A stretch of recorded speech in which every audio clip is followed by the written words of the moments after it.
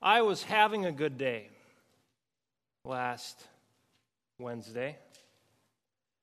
I was expecting an important phone call in the morning that would kind of determine my activities for the rest of the day. And I was driving to church, to work, and my phone started ringing. And I thought, oh, no. Because I'm pulling up to Main Street. There's a stop sign there. Let me stop and say there's no accidents. All right, that's what you're thinking. Coming up to the stop sign, I'm trying to stop and at the same time take off my gloves, because if you have a touch screen, it doesn't work with your gloves. Trying to get the gloves off and reaching in my pocket underneath my harness here, trying to get my phone out. And it's not in my left pocket where I always put it. And so I think, check the other pocket.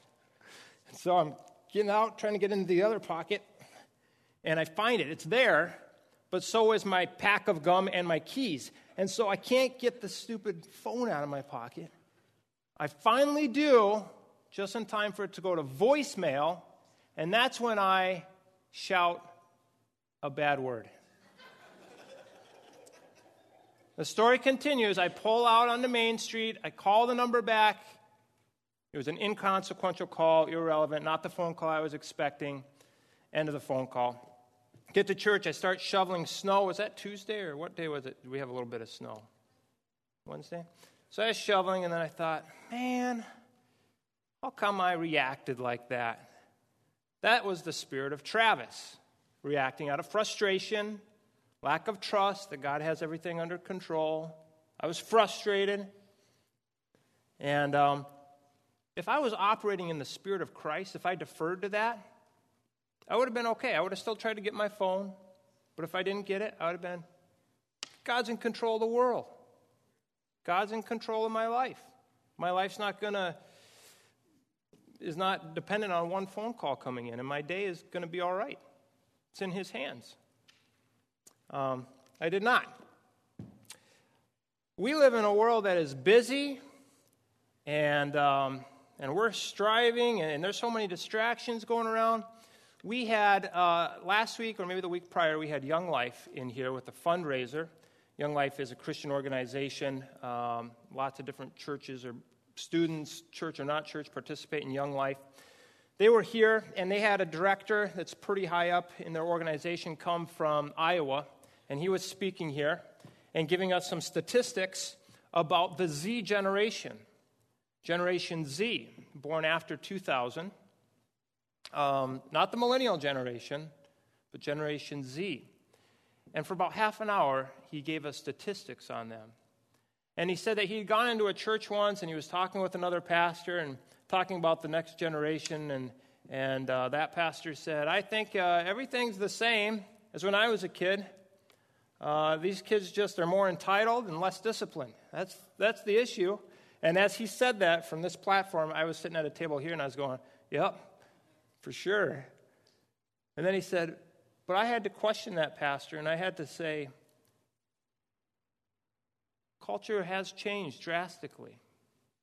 And as Daniel the prophet said, he said, in the end times, knowledge will increase, and people will go to and fro. And that's the truth today with our travel, the amount of travel. We used to going from one village to the next village was a big deal. And now we go to 3-4 countries in one day. Some people do. Knowledge increasing, so the internet coming in. Did you know that the average screen time for Generation Z, ages 8 to 18, is more than 7 hours a day, according to CBS News, the poll that they just took? More than 7 hours? How is that even possible? Well, I guess they're allowed cell phones in school now, right? They can be texting. It's more than 7 hours. And they say the attention span of Generation Z is 8 seconds. Studies show it's 8 seconds. Because there's always a different stimuli popping in, a different distraction, something that's important, something to respond to, something to check or research or hear. And you are bombarded in culture. It used to be a billboard or a television commercial. Now it's everywhere, all the time, nonstop, 24/7. Information flying at us.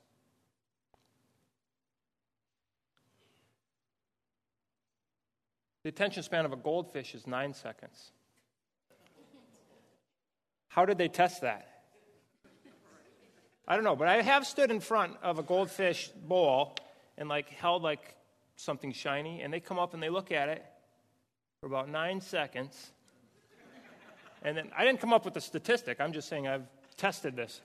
And they look at it for about 9 seconds, and if you don't move or nothing happens, they stay there till about 9 seconds, and then they kind of look elsewhere. 8 seconds for Generation Z. So, times are different in many respects. There's a lot of dodgeballs flying at people. We grow up in a sexualized culture, very sexualized. It's the backdrop to everything. Families under attack, it's always been. Families under attack.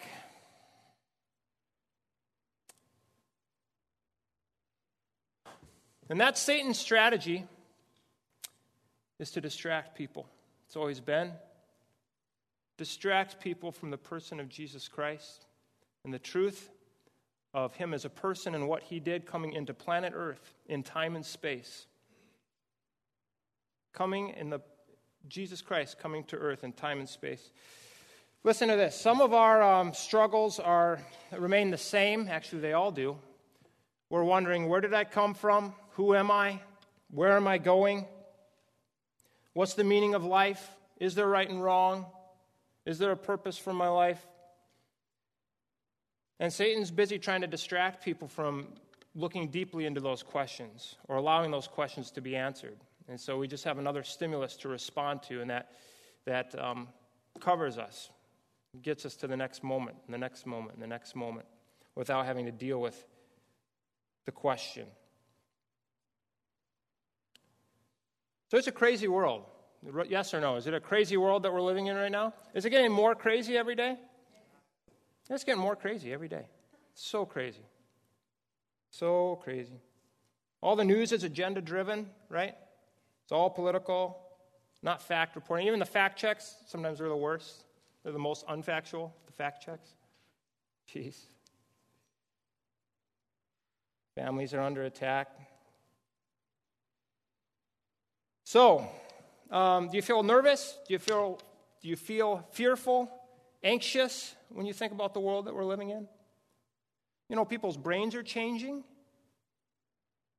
That's just true. People's brains are changing because of the amount of stimuli. Our brains are being rewired because of the world that we live in. It's just natural for that to happen. The Bible says that in the end times, the love of many will grow cold. Cold towards God, cold towards each other. Maybe we'll lose the ability, in many respects, to love deeply.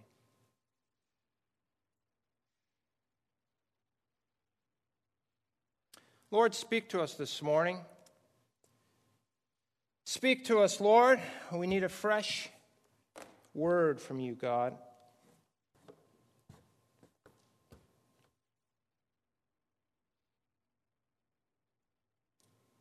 Lord, you say that you are a rewarder of those who diligently seek you.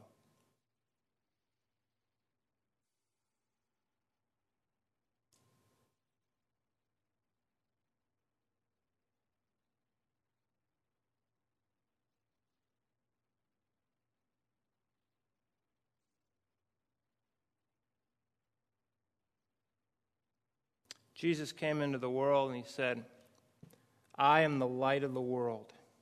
If you follow me, you won't have to walk in darkness because you will have the light that leads to life. He claimed to be the light that leads to life. What a statement that is. He didn't point people toward a light or toward a path. He said, I am the light that leads to life. He says, I am the way, the truth, and the life. If you found yourself in the darkness of a cave and you could not see your hand in front of your face, you did not know which way was which, what would you do? You'd maybe yell and hope that someone would hear you and would respond from some direction. Or you would feel your way about and stumble about in hopes of seeing a glimpse of a ray of light coming from somewhere. And what if you did see a ray of light very faint ray of light, your heart would fill with hope. And you would make your way towards that light, stumbling toward that light, and that light would grow brighter and brighter until you walked out of the mouth of the cave. Jesus said, I am the light of the world. If you follow me, you won't walk in darkness because you will have the light that leads to life. He said this in the presence of a lot of people inside the temple in Jerusalem. And at this time, it was the Feast of Tabernacles, and there was 2 large pillars there that would be lit on this occasion once a year.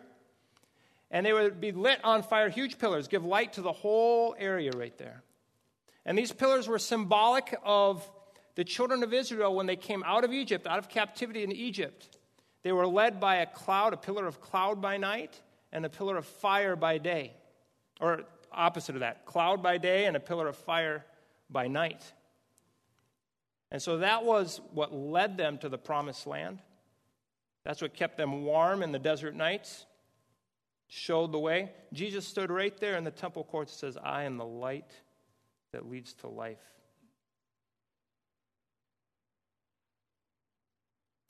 Acts 17:27 says, God's purpose through creation was for the nations to seek after God and perhaps feel their way toward him and find him, though he is not far from any one of us.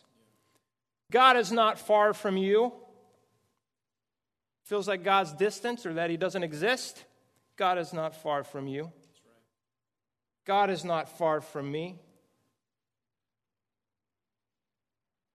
Jesus stepped into this dark world and said, I am the light that leads to life. What does light do? Light illuminates, it reveals reality, it exposes realities. In some places we might like light, in some places we might not like light in our life. Some of us have a closet, and if guests come over, you'd rather leave the light off in the closet because it's a mess. There's other places you'd like people to see, and we turn the light on. But light exposes reality.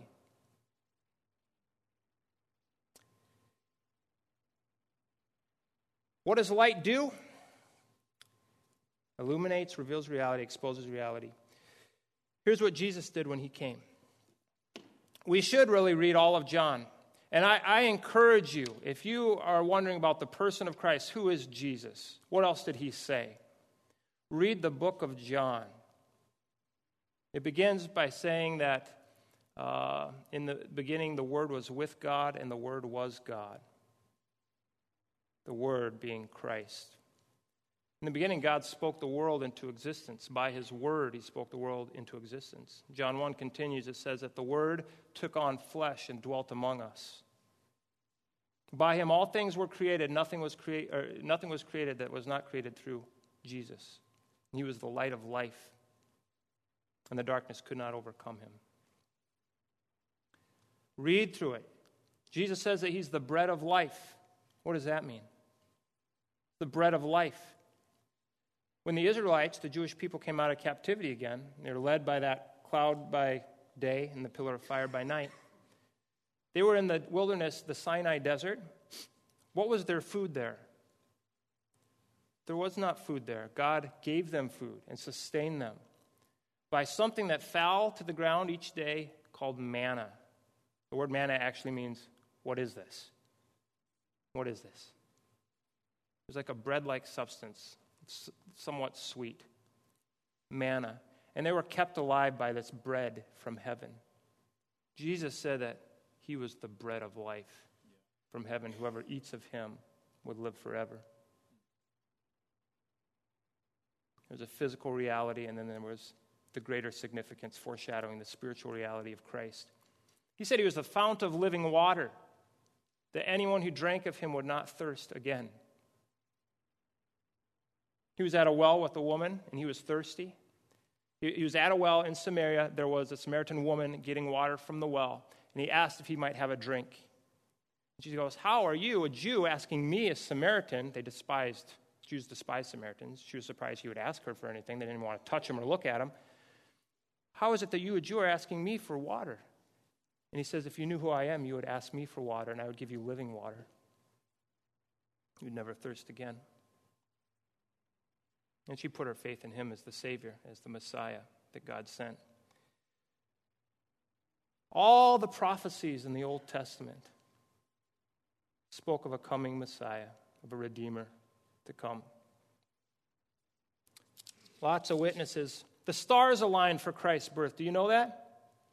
Do you know he made the stars? Did you know in Genesis he said that he made the stars for signs and seasons? You read that in Genesis 1? He made the stars for signs and for seasons. We know seasons, and they play a part in our solar system. For signs.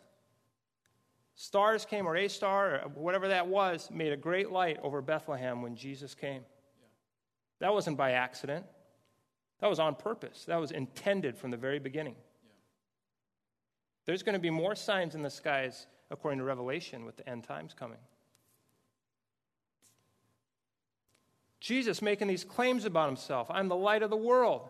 You can't make a claim about yourself like that. That's not valid. You can't testify about yourself like that, the Pharisees said in the next verse, John 8:13. He says, my claim is valid even if I say it myself.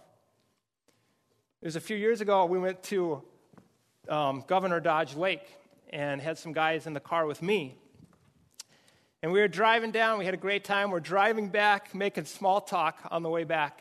One of the guys in the car from Life Church worked for the FBI. And he'd worked for the FBI for a lot of years. And he was in the back seat. And there was a few other guys in my car. One guy riding shotgun.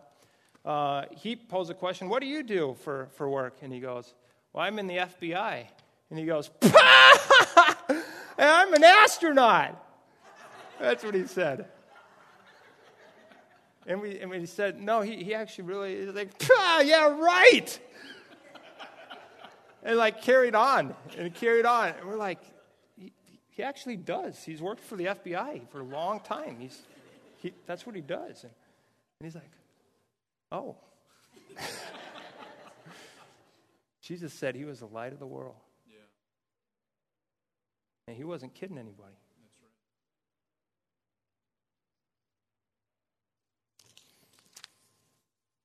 Colossians 1:15, the Son is the image of the invisible God, the firstborn over all of creation. John 1:18, no one has seen God at any time. The only begotten Son who's in the bosom of the Father, he has made him known. Hebrews 1:3, the Son is the radiance of God's glory and the exact representation of his being, sustaining all things by his powerful word. After he had provided purification for sins, he sat down at the right hand of majesty in heaven. Do you want to know what God's like? How do we know God's character, his heart, his desires, his thoughts, his intentions?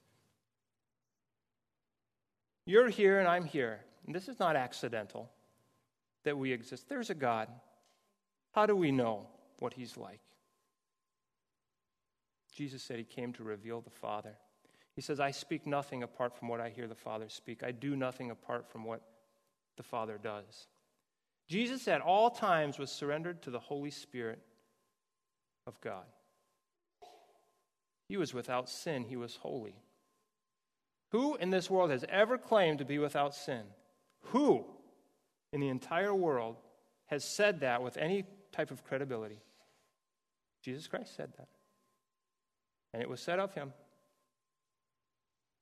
Jesus came to reveal the Father. He desires love and mercy over that of judgment. He's just. He will judge, but he desires mercy for every person. He desires forgiveness, grace, and mercies for every person everywhere. You want to know who God is? You want to know what God looks like? How did Jesus deal with the woman caught in the act of adultery? Religious leaders brought her around. They were testing Jesus. They were ready to stone her according to their Jewish law. And they were waiting to see what Jesus would say and what Jesus would do. Long story short, Jesus says, I do not condemn you. Go and sin no more. He didn't say, stop sinning and then I won't condemn you. No, he said, I don't condemn you. Now go and sin no more. Yeah. He poured mercy upon her. He poured love upon her right there. He didn't condone the sin. He said that's the wrong lifestyle. Don't walk in that lifestyle. It's not good. But I forgive you. And I love you. God does that to anyone who confesses before him or is ready to receive mercy in their life. How did Jesus deal with Peter, who continually lacked faith and then denied him 3 times? Jesus is in court, being sentenced to crucifixion, and what does Peter do? He denies Jesus 3 times right there and walks out. When Jesus died, when he rose from the dead, he said, tell the disciples I'm alive and that I will meet them in Galilee. And tell Peter too. Tell Peter. I would have been like, tell the disciples and forget Peter. That's right. Forget Peter. He could have stood up for me. He could have said something about me. He let me die. Go get Peter. And then he walks with Peter. And he commissions Peter. And he gives Peter the keys to the kingdom. He says, feed my sheep, Peter. Feed my sheep.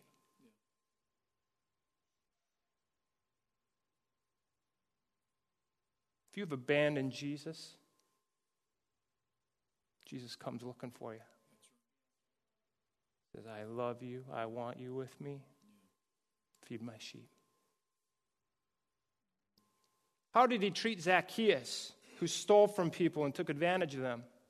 He would rip people off. He was the tax guy for the Roman Empire in Judea, and he would take more than his fair share, as many of the tax people there would do. And he was wealthy, very wealthy.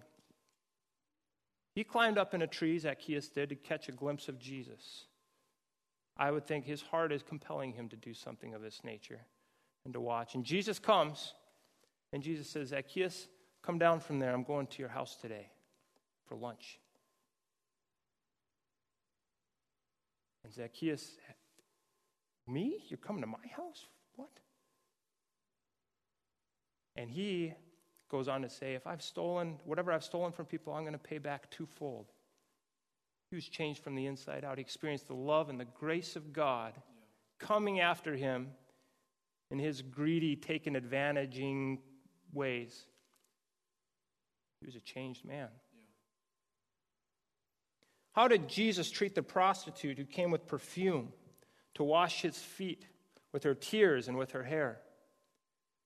He was sitting in a home of important people, and she came and did that, and the people said, does he even know who she is? He would not let a sinner like that touch him if he knew who she was. And Jesus honored her. He blessed her. He spoke highly of this lady. God's not restrained, confined by your past. He is there to give you love and mercy and grace and to fill you with his Holy Spirit. How did Jesus treat Thomas, who doubted him? Jesus rose from the dead. I don't believe that.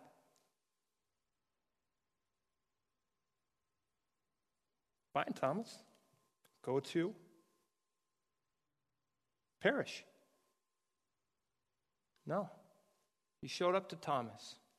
Came right to Thomas. Even Thomas's doubting came to Thomas. Came to Thomas, said, put your finger in my hands and put your hand in my side, Thomas. And Thomas fell to the ground. My Lord and my God. My Lord and my God. Jesus runs to people. And he runs to them with more love than they could ever expect. And more grace and forgiveness. You think, not me. Yes, you. And Jesus came to reveal the Father God. Sometimes we have a problem. We think God is the wrathful God of judgment and Jesus is our nice friend. Absolutely not true. Absolutely not true. Their mind and their mission is completely united. God sent Jesus to die for you. God and Jesus have the same mission, the same desires. Jesus is the Word of God. He took on flesh and dwelt among us. And the Holy Spirit, God's Spirit, the Spirit of Christ, can live in you. How did Jesus deal with Paul, who killed Christians? His name was Saul. Went around finding Christians, dragging them out of their homes, throwing them in prison, casting votes against them so that they would be killed. How did God treat Paul? Jesus appeared to Saul, Paul, on the road to Damascus. He says, I'm the one you're persecuting.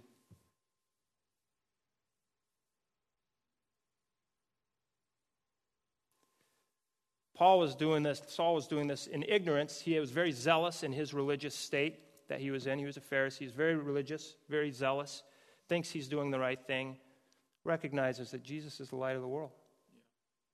Jesus is the light of the world. Didn't happen in a vacuum. It's not a funny story, an old story, or a myth that we can gain some type of morals from. This happened in real time. The Spirit of God is as real as I'm standing here. And the Spirit of God transforms people from the inside out. First, He comes and He lavishes love upon your life, and then He transforms you from the inside out, and all of a sudden you have new thoughts in your head that you've never had before. You have new desires inside of you that you never had before. I never had a desire to be a pastor. If you ask me, I remember thinking this as a kid in Rapid City, South Dakota, sitting in a church, and I'm like, man, I would never be a pastor. I don't want to be seen as religious, and I do not want to be seen as holy or something. I don't want that. I don't want to be seen like that. How is it that after college, and I got a music degree, and I ended up playing in a band and then teaching at a school, a call came for me to be a pastor of youth. Not a call came. I got engaged to the pastor's daughter. Getting married, and he said, you want to come be the youth pastor? I did have a Bible minor from college, not with the intention of being a pastor, though. Just my curiosity and interest and growth in God. Guess what? Over time, God is working in me. First, he followed me with His love and grace. In my addictions, He followed me and He loved me. Yeah. In my loneliness, He followed me and He loved me. Yeah. Jesus came to seek and save the lost. And He came and He poured out His love on me, and I start crying. Like, God, He likes me anyway. He loves me anyway. And then He starts changing me from the inside out. And all of a sudden I have a passion for youth, and I want to help them know Jesus. What? And then He says, you want to be a pastor? I'm like, yeah, I want to come be a youth pastor. What? That is proof of Jesus Christ, the Spirit of Christ, working in a life. And that's what He does today. Yeah. And even with all the distractions and the knowledge and the to and fro and the busyness, the Spirit of Jesus is so powerful to those who open up the door to the light. And light, if a door is opened, light fills the room.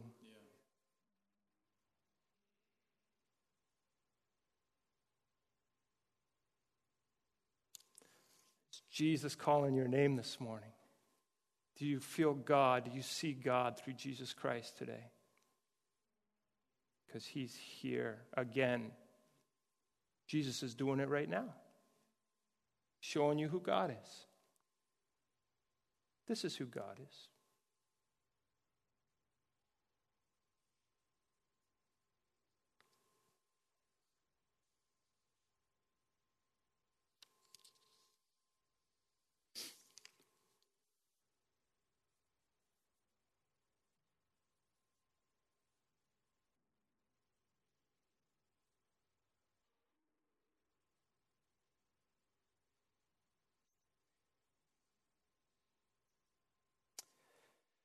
Praise God. Some people need to put their faith in Christ today. We could talk for years about evidences for Jesus and look at prophecies and look at history and we could look at the witnesses and we could do all of that. And those are intellectual games we can play. And there's evidences, great evidence, and we can walk down those roads. It's great. Some people have emotional issues. Well, I can't believe in Jesus. My parents didn't believe in Jesus, and where would they be if Jesus is not real? And that's understandable. There's emotion that comes into play. My friends, the light of the world has come to earth, and he is the way to life, and he is the real deal. Some people have just been born into a prejudice. You're surrounded by a prejudice against Christianity or against Jesus. So you've never honestly seen who he is or looked to see or allow him to speak for himself. Prejudices. There are others that are just rebellious and bullheaded because they don't want to bend the knee. Jesus is going to ask me to change my social life. He's going to want to take charge of my sex life. He might call me to go to Africa. I don't want to go to Africa. So they won't bend the knee to Jesus.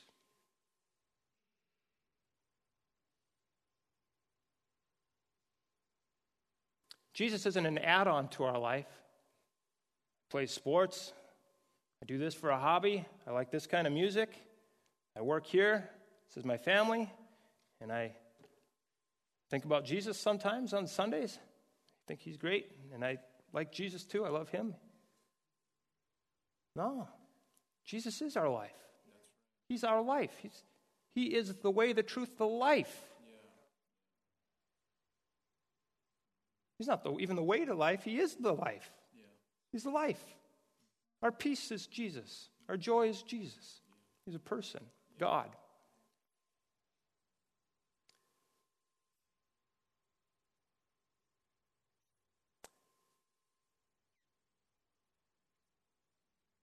So this morning, for many people, today is a day of reckoning to say, I'm a sinner. And instead of denying that, instead of blaming others for that, instead of justifying that, I'm just going to admit it. I am a sinner. I've sinned against a holy God. I've sinned in this world. I'm a sinner in need of God's grace and mercies. And I accept the light of the world. Jesus, be my Savior, be my leader, be my authority. I'm putting my faith in you today. And it's not a magic prayer, and it's not going to church, and it's not doing calisthenics, walking on glass that puts you right with God. It's you accepting the free gift of salvation through Jesus Christ. Accepting the light of life. Putting your faith in Jesus. Some of you do that this morning, and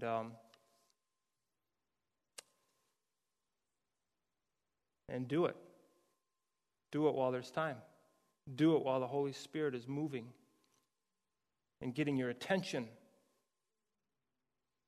before your attention is distracted again.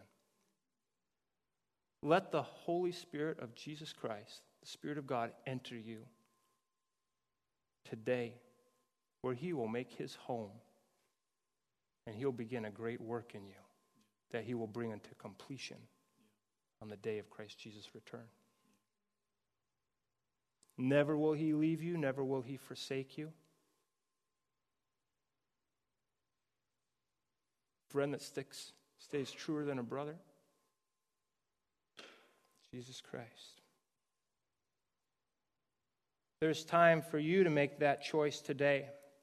And I'm going to ask that you come forward and you kneel at the altar. You say, why do that? What's that about? Why do that? Something breaks. Chains break in your life. When you say, Jesus, I give my life to you, and this isn't just a hidden, maybe mental thing I'm doing. This is a symbol, significant. Let the light flood your heart. Let the light flood your soul, your mind, your relationships. Praise God.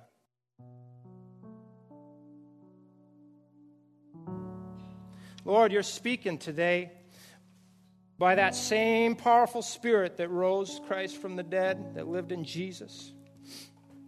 Spirit of God. You're speaking to the people you love, that you created to be with you, the people you endeavor to rescue.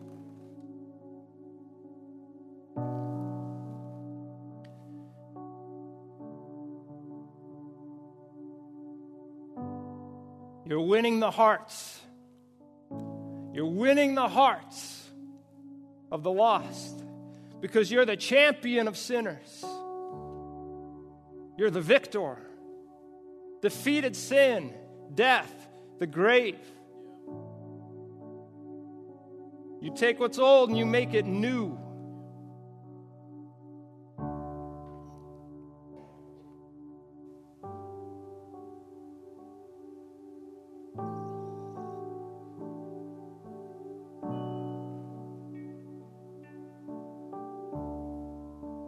So, some of you have a decision to make today, and you need to make it. You need to make it. And it doesn't matter if anybody's looking or not looking. You need to put your faith in Christ. And I don't care if you come back to this church or not. We're not after anybody's money. We're after souls. You follow Jesus. Let Jesus live in you. Take up residence, the King of Kings, the Lord of Lords.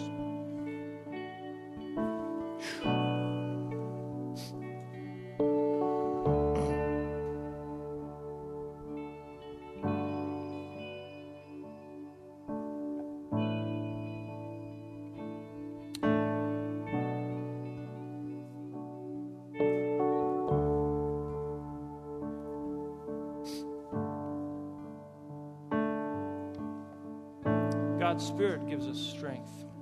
God's Spirit helps us. God's Spirit convicts us, it testifies of righteousness, and it warns of judgment.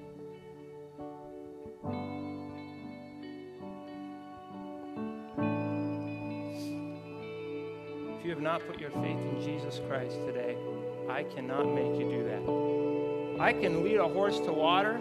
I can't make a horse drink water. They're bigger than me, and they're stronger than me. The Holy Spirit can bring you right to the person of Christ. And it's up to you to say, yes, Lord Jesus. I give my life to you. You gave your life for me. I give my life. Take up residency in me. Be my king. Be my purpose, my meaning, my destiny.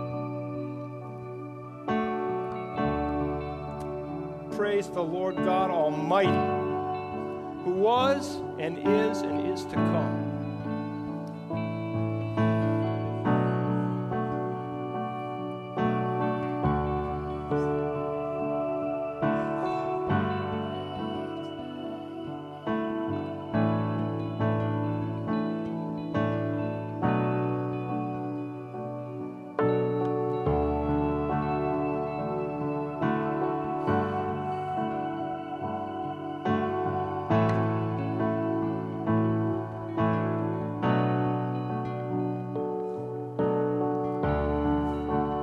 Chains can break in your life. Jesus is the chain breaker. He's the past forgiver.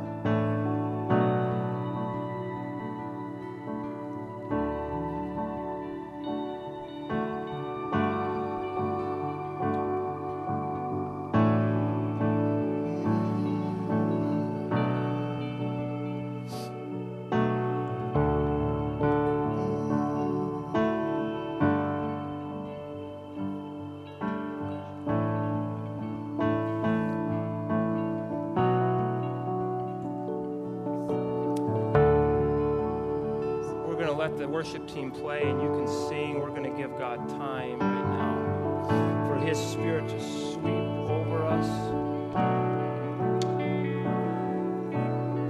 flow through us.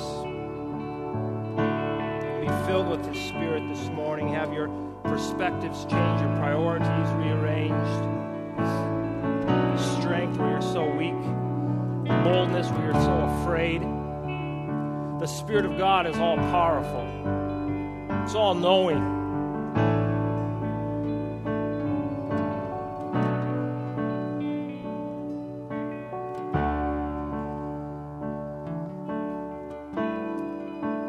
So let's let God move and And let's take steps of faith toward him in our mind, in our praying. Be proactive in seeking him this morning, surrendering your life to him this morning, whatever that is and whatever areas those are for you. Jesus, I give these to you today.